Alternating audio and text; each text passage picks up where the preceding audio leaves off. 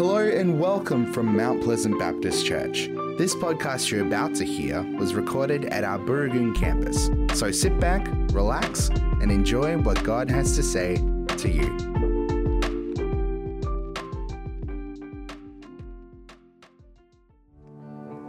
Yeah, Lord God, we thank you that there is no other name over all this earth, over this universe, that speaks such power, that speaks such authority into our lives. Lord, as we think about what your word says about this person, Jesus, today, may you lift our eyes. Maybe our eyes are down. We're surrounded by shame, or there's something that's just heavy on us today. Lord, may you just lift our eyes. Lift our eyes to see King Jesus. Lift our eyes. Just as we've sung to one another, we've encouraged one another. Lift our eyes to see beyond what is in the natural and to see what you have supernaturally done in the person and work of Jesus. May we see you truly for who you are and therefore who we are. We pray these things in Jesus' name. Amen. Please take a seat.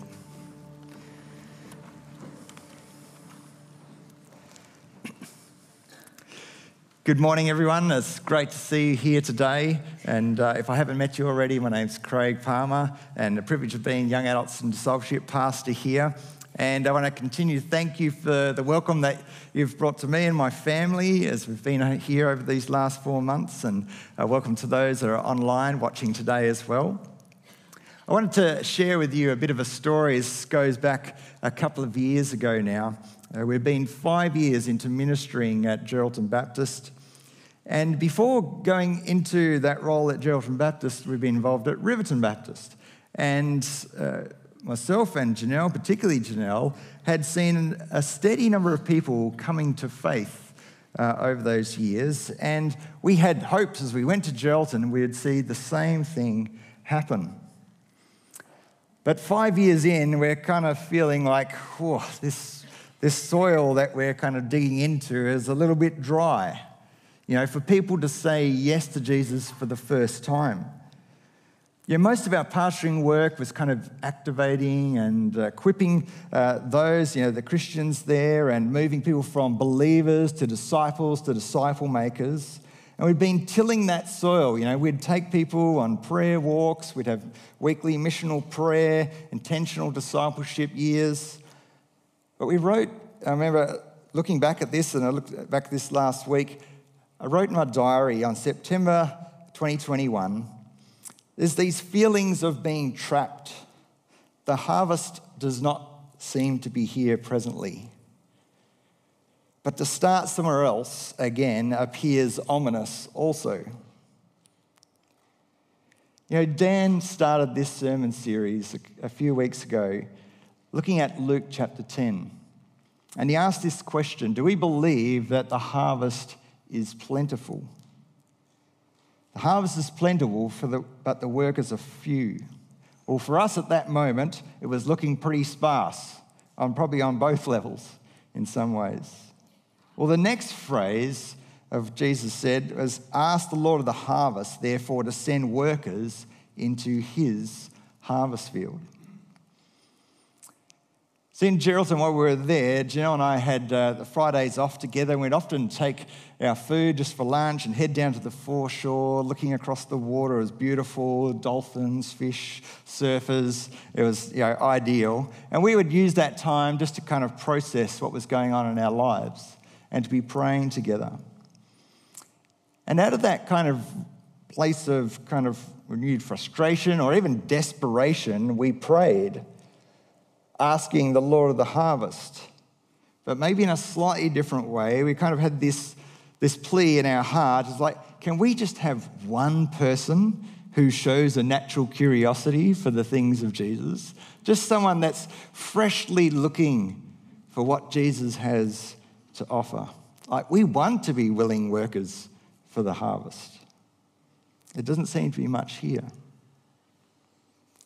Perhaps you feel like that at times. A quick little tip.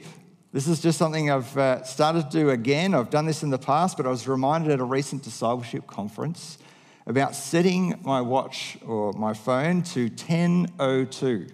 Luke 10, verse 2. Ask the Lord of the harvest, therefore, to send workers into his harvest field. Set a little alarm that you might like to do that today. Imagine once we're having our chats after the service and all our alarms are going off and we just start praying for workers for the harvest together. How awesome would that be? A weekly occurrence. Let's give it a go. So we can ask, but then the next words that come from Jesus to the 72 that he sent out in that Luke chapter 10 is, go. So that's what we did. We started to look like we're praying this prayer. We want to look to see if God brings someone to us. And he says, go demonstrate and declare the kingdom of God. You know, God wants to involve us. It's not just a prayer exercise. Ask and go work in tandem. Well, God, he was so gracious to us in that coming week. We went on a bit of a faith-building journey, and just a day after we uttered that prayer, Janelle had this really great conversation and went from sort of a casual chat through to a meaningful chat to a spiritual conversation. We also took a bunch of our crew that were doing our discipleship year, and we were prayer walking in the CBD. And we would just ask the question to people like, we're going around praying for the good of this city, and I wonder if there's anything I could be praying for you. And we'd had many people who were responsive to our offer. You know, they welcomed prayer when you even saw some people healed of some ear conditions and just things that were going on for them. We were building a bit of confidence, you know, the muscles of faith were getting exercised. And the next day, less than a week since our prayer, things stepped up a little bit of a notch. I had one of those moments. It's, you know, the story of the Good Samaritan, when you see the religious leaders, they have this choice to either help this man or walk by. Well, I was on my way to Geraldton Ministers Fellowship prayer meeting. Off I go. I'm just driving down the road, and I see a guy standing by his mobility scooter. He didn't look great at all.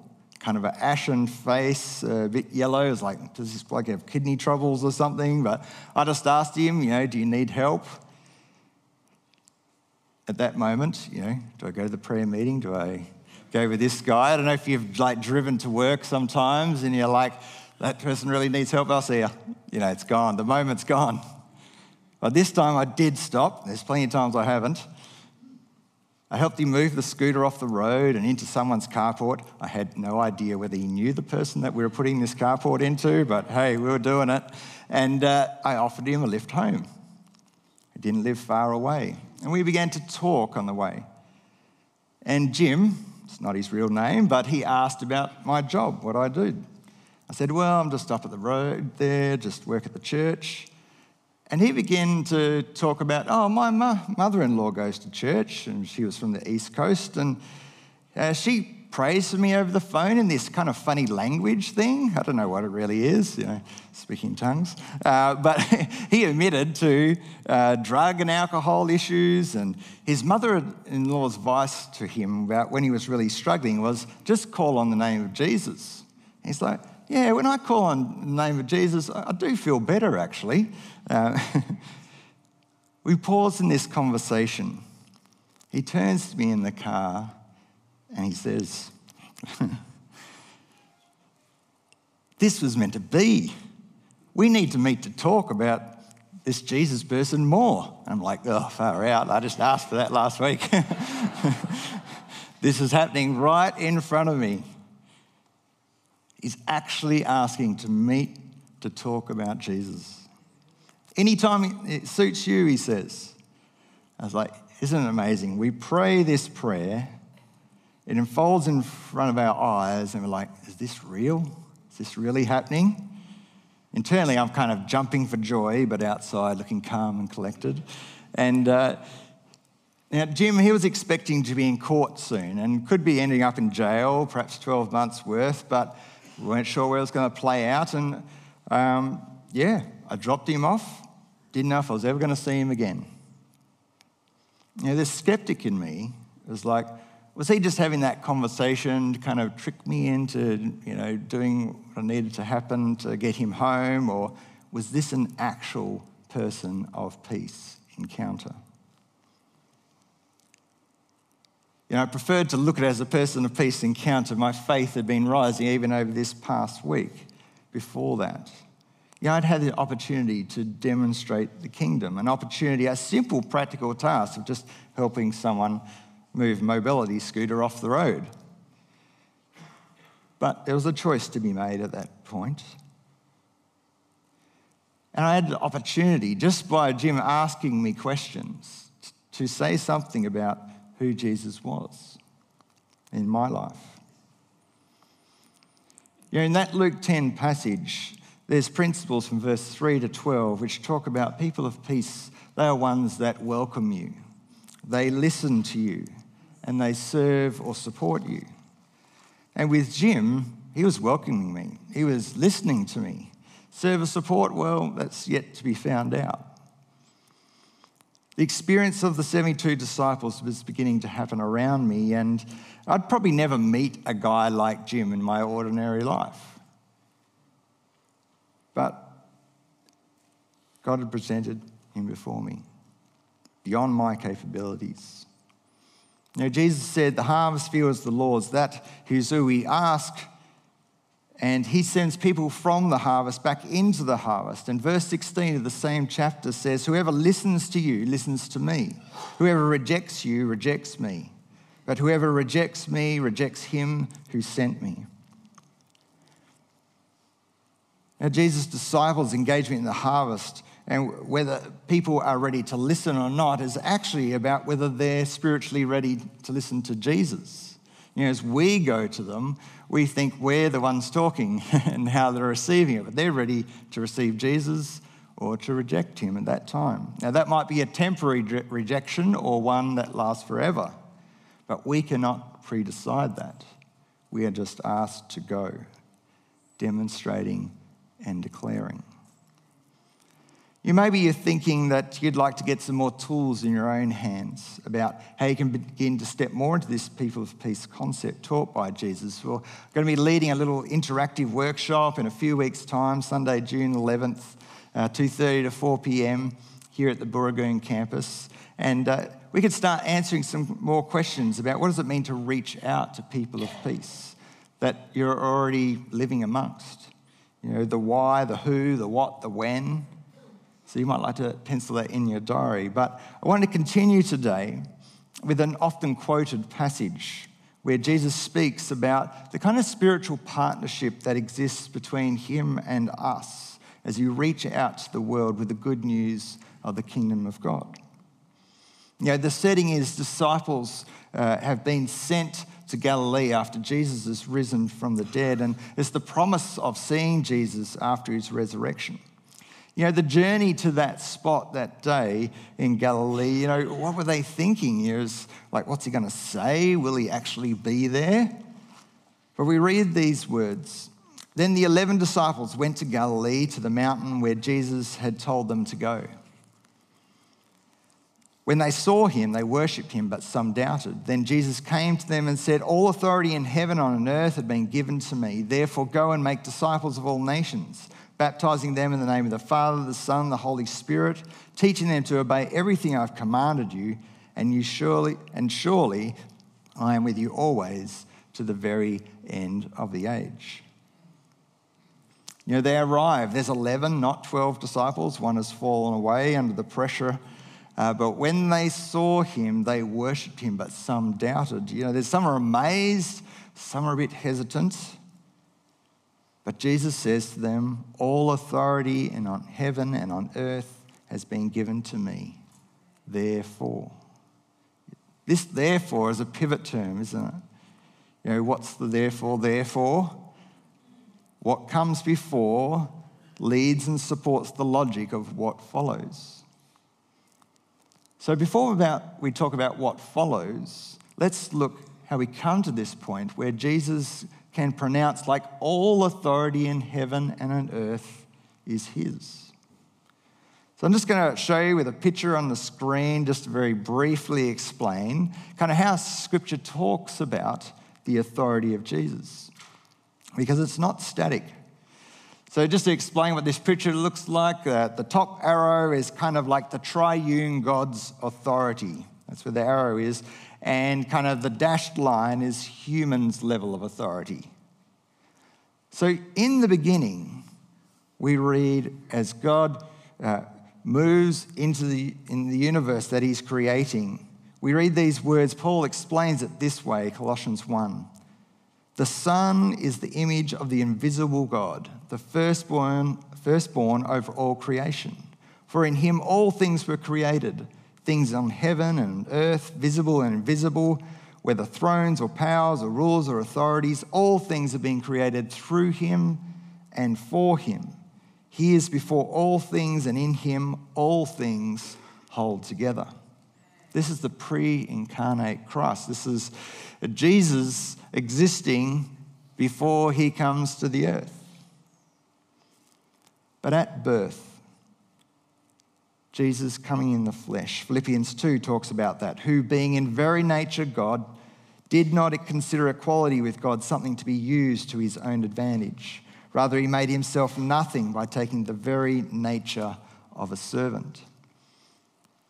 So he's come down to kind of the level of humanity, being made in human likeness. But the life Jesus lived from that point on, the early years, it talks about him growing in wisdom and stature, in favour with God and man. He's led by and full of the Holy Spirit, aligned to the heart of the Father. People, when they hear him speak, he speaks with authority. The crowds are amazed at his teaching because he spoke of authority, not as the teachers of the law. He walked in power, healed the sick. He had insight to diagnose sin and brokenness that people were trapped in, to drive out demons who obeyed his instructions. Now, the religious elite of the time, they challenged his authority. And they say, by what authority do you do these things? But it came to a climax when he lays his life down. The long predicted by Daniel and David speak about that, about the culminating of his authority, a special suffering servant and son of man. It's not a military victory that he won or a political takeover, but a humble act of laying down his life for his sheep. He speaks about having authority to lay down his life and take it up again at any time. Once again, back to Philippians 2, being found in appearance as a man, he humbled himself by becoming obedient to death, even death on a cross. And the peak and the climax of his authority is demonstrated when he is raised to life. Power over death. It's not going to defeat him.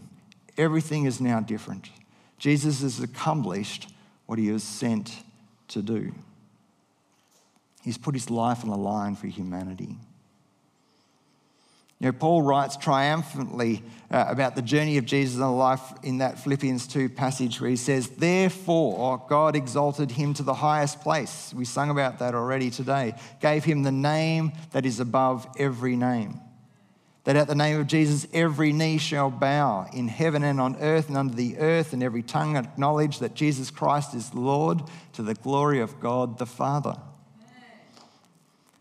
40 days after he was resurrected, Jesus rose. He rose to be in the heavenly reality. It's not some fluffy white cloud, but it's a spiritual reality that he is raised to. The New Testament writers speak about this period where Jesus is in his now rightful place at the right hand of the Father, that position of authority. Even Stephen, when he's been stoned after preaching about Jesus, he looks and says, I see heaven open and the Son of Man standing at the right hand of God. This is the backstory of the authority that we see Jesus putting into his last remarks before he goes into heaven as he speaks to his disciples. He's commissioning them. He's commissioning them to a task, but he's also saying this is a co-mission. It is something to be done in tandem, a partnership, a collaboration. It's a very unequally weighted partnership, God doing the lion's share of the work and humanity coming alongside.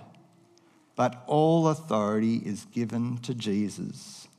Therefore, go make disciples, baptizing in the name of the Father, teaching them to obey all that I have commanded. Jesus now has this total authority. Therefore, his disciples are to go and make more disciples. Disciple just means simply learner. Specifically, learners and followers of the ways, words, and works of Jesus. For them to get involved in making more disciples. It's totally complementary to the greatest commandments of love God and love your neighbour as yourself. The disciples that he's speaking to have now directions for their life in the most simple of instructions. Make disciples, that's the verb, that's the imperative, of all nations. There's no race exclusion here. Universal authority has brought universal mission. In Mount Pleasant, I think we have 30 plus nationalities here. Our reach is huge. And not just through family lines, but that's alongside the extra initiatives, like the Blacks we're going to meet next week, to the ethnic Thai and beyond. So how do we take this action of making disciples? Let's just break it down a little bit more. All authority is given to Jesus. Therefore, make disciples as you go in your everyday life, as we are going. There's not an off switch. There are different levels of intensity about how that works, but it is meant to be part of our identity. Living under the authority of Jesus. Like my story of meeting Jim, it was just as I was going, Jesus brought him in front of me. Authority is given to Jesus, therefore make disciples, baptizing them into the family name, Father, Son, Spirit. Baptism of the Spirit is the spiritual transformation. Baptizing with water is the outward sign of an inner surrender. Baptism means to be immersed into the family of God. To begin to take on the life and the empowerment and the blessings of being connected with the most powerful and authority being in the universe. The way that a child takes on the mannerisms of their parents, their ways of talking, maybe even their ideologies. When we're baptized into the name of the Father, Son, Spirit, that's what begins to happen inside us. Maybe that's the step of obedience you haven't yet taken, to be baptized. And furthermore, I want to challenge us today with Jesus' own words. If you want to be an active disciple maker under the instruction of Jesus, then it's impossible to lead people to where you have not yet gone yourself. If we take the heart of the call of Jesus to baptize people into God's family, then we need to take seriously our own step to be baptized. If you've not done that yet, and maybe today is your day to say, yes, Jesus, I will do that. I will be baptized, follower, ready to baptize as you have asked. So I'd love you to indicate that to myself, or maybe a friend or family member you came with today out at the Connect Point. We'd love to talk to you more about how that can happen. We've got a date for baptisms planned for early July here as well. The third part of this call of making disciples, all authority is given to Jesus. Therefore, make disciples by teaching them to obey. Obey what? What Jesus has commanded them. What Jesus has laid out, we see in the Gospels, captured there, all the things that he taught the disciples. And he doesn't want them just to teach them the commands like the information. He wants them to teach them how to obey the commands, to walk in them. And as I speak to you today, I can't properly disciple you from this stage. No one can. Even Jesus could not. You'll see in the Gospels that preaching was not the only way that Jesus brought the 11 disciples into the ways of the kingdom. To pass on how to obey the commands, he went beyond teaching the content. And they got to see him living it out, talking about every facet of how this worked. This is what Jesus is calling his disciples to do with their people of peace, to teach them how to live the life of the family. Those that have been newly baptized into. These commands of Jesus need to be exemplified in a life that you can actually see in real time. And Michael spoke about that a couple of weeks ago, about being imitatable. You know, it's one of the key ingredients often missing in our discipleship in the Western church. That we rely on the information, but not the imitation. Now, I have an amazing opportunity as the young adults and discipleship pastor here. You know, it's one of the privileges I get to help us grapple with and add value to our experience as God's people here at Mounties and beyond. You know, it can also seem quite a bit slower and more challenging to actually walk with people, not just pass on information to them. But I can assure you that we have a great example in the person who has all authority in heaven and on earth. He's done this before, and it kind of worked. It is so much more powerful, sustainable, and effective to follow the lead of the one who says to work with one life, to sow the word in one life, can multiply 30, 60, 100 times.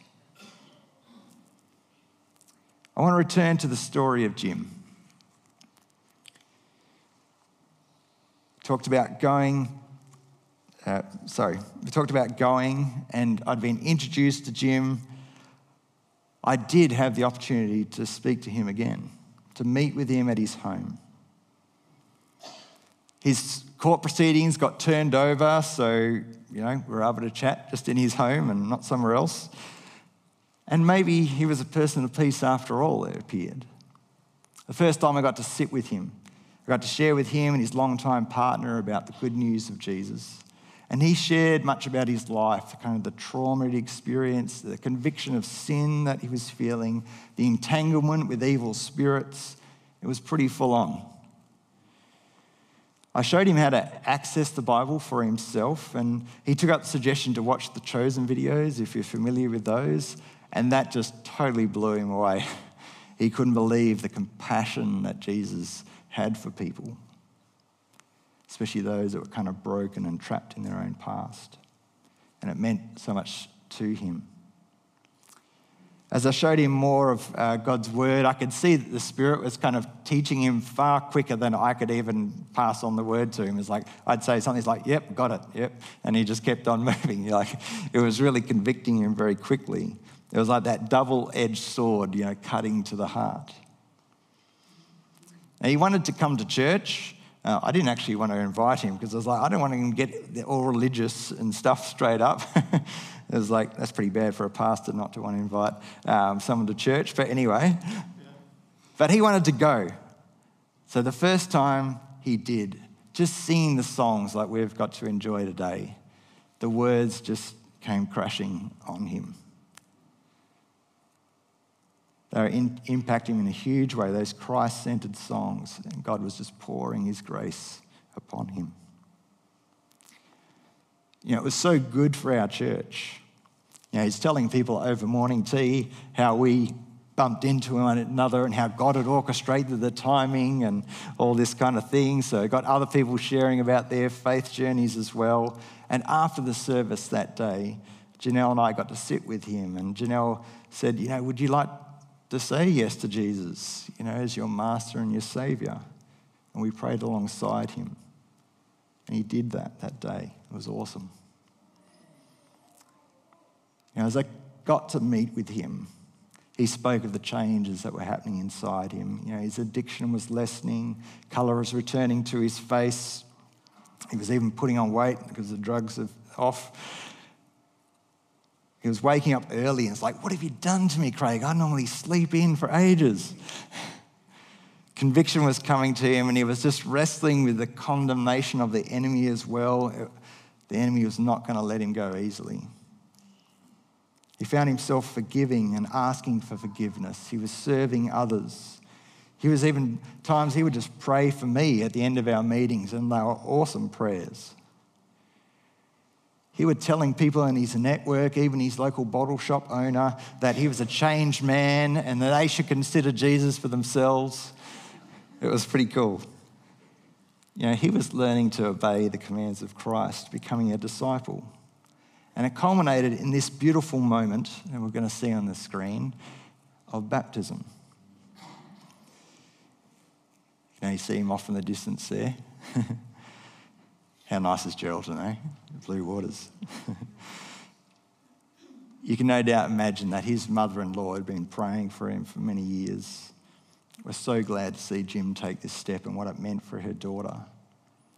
As a way of finishing this story, I'd like to say that it all got tied up into a nice, neat package. But that's not the reality. Jim found it hard to continue in the growth he experienced, in the different situations that he'd faced in life and the pressure that came upon him. I and some others in our church sought to kind of encourage him and walk with him on that discipleship journey, but often it was one step forward and two steps back. But I'm trusting that the one who has authority over heaven and earth, that he who began a good work in Jim will carry it on to completion until the day of Christ Jesus, despite what it looks like on the outside. As Jesus encouraged his disciples, his presence is always with us as we live into his co-mission of making disciples. His presence was with us when he introduced me to Jim. His presence was already in Jim's life through the influence of his praying mother-in-law. So he was ready to receive Jesus when I shared more of the good news with him. Jesus' presence was with Jim as he watched The Chosen and was moved deeply. His presence was with him when he surrendered in baptism to live in the family of the Father, Son, and Spirit. In our search for the people of peace, we go, we baptize, we teach people under the authority of Jesus and the presence of Jesus. We don't do this alone, and we never should. As we move into a time of communion, I love, if you've got it in your hand, you've got the little juice and wafer cups, just to remove the tabs so you have that ready to eat and drink together. If you didn't pick up one from the door, just raise your hand and we have ushers to bring one to you.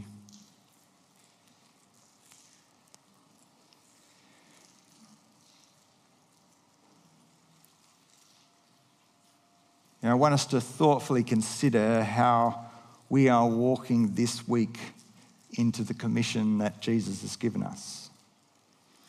If we are followers of Jesus, just as much disciples as Jesus as those who are sat there on that day listening to his words. That long line of spiritual generations from those first 11 disciples that were there, who were faithful to Jesus' commission to find people of peace and make more disciples. I've been thinking, how do I sum this up in a picture? And maybe this picture doesn't fully do it justice, but we're going to put the next one up. Thanks, Michael.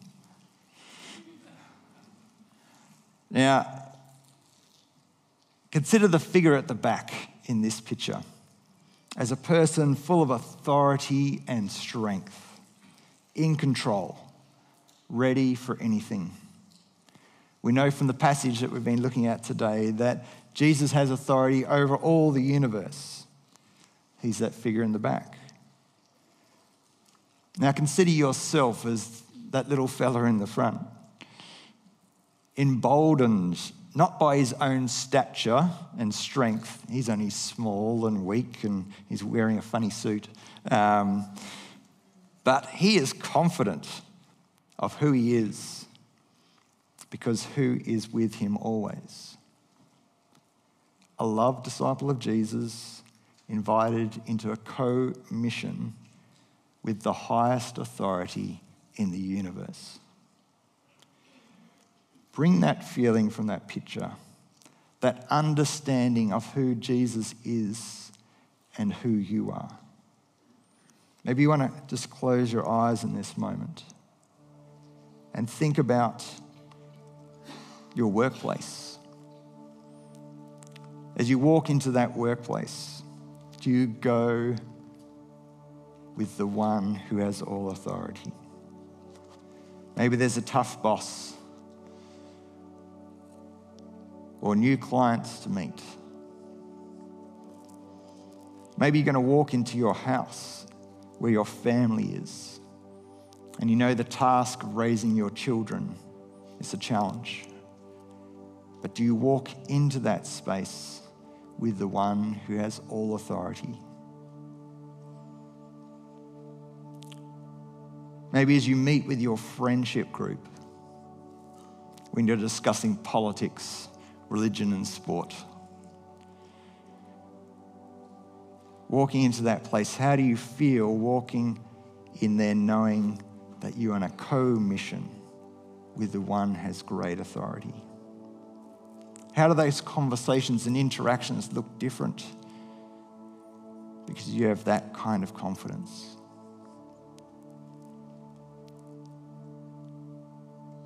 We read before that Jesus humbled himself by becoming obedient to death, even death on the cross. Therefore, God exalted him to the highest place and gave him the name that is above every name. Let's remember that sacrifice, and we thank you, God, that you've made it so tangible for us. You've given us the bread and the juice. Matthew, one of the disciples, records it this way. While we're eating, Jesus took the bread, and when he'd given thanks, he broke it. He gave it to his disciples, saying, "Take and eat. This is my body. Let's eat."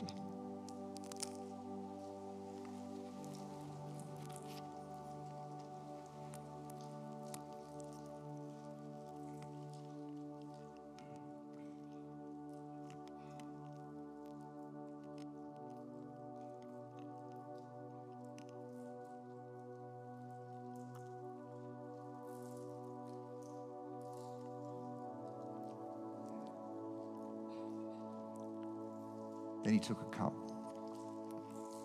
and when he'd given thanks, he gave it to them, saying, "Drink from it, all of you.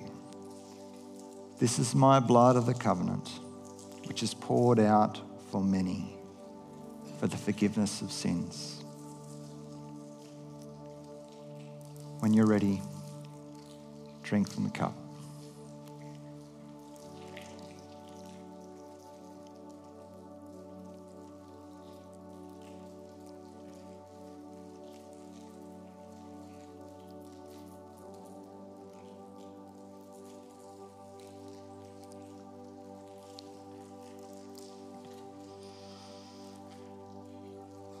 Let us pray together.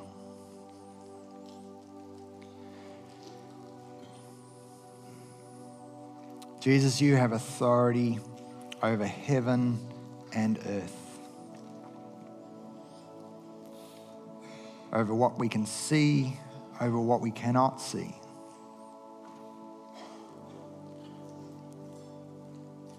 Lord, we continue to invite you to have authority over our lives,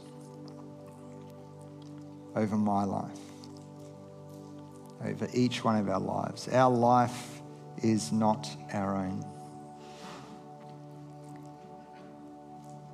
Lord, may you have authority, take authority in our lives over the schemes of the enemy. Our spiritual enemy wants to take us down. In the story of Jim, there was so much pressure against him. And Lord, we cannot fight the enemy by ourselves. We need to step into your authority. Lord, maybe you are prompting us today more about those people of peace, being equipped to meet them, to be ready. Maybe you're encouraging us to take that step of baptism into your family. But Lord, ultimately, just in this act of eating the bread, your body broken for us, drinking from the cup, your blood shed for us, we know that we go in your authority, not by ourselves, but you lead us into this great commission to see all the nations of this earth reached for your glory. We pray these things in Jesus' name. Amen. Thank you.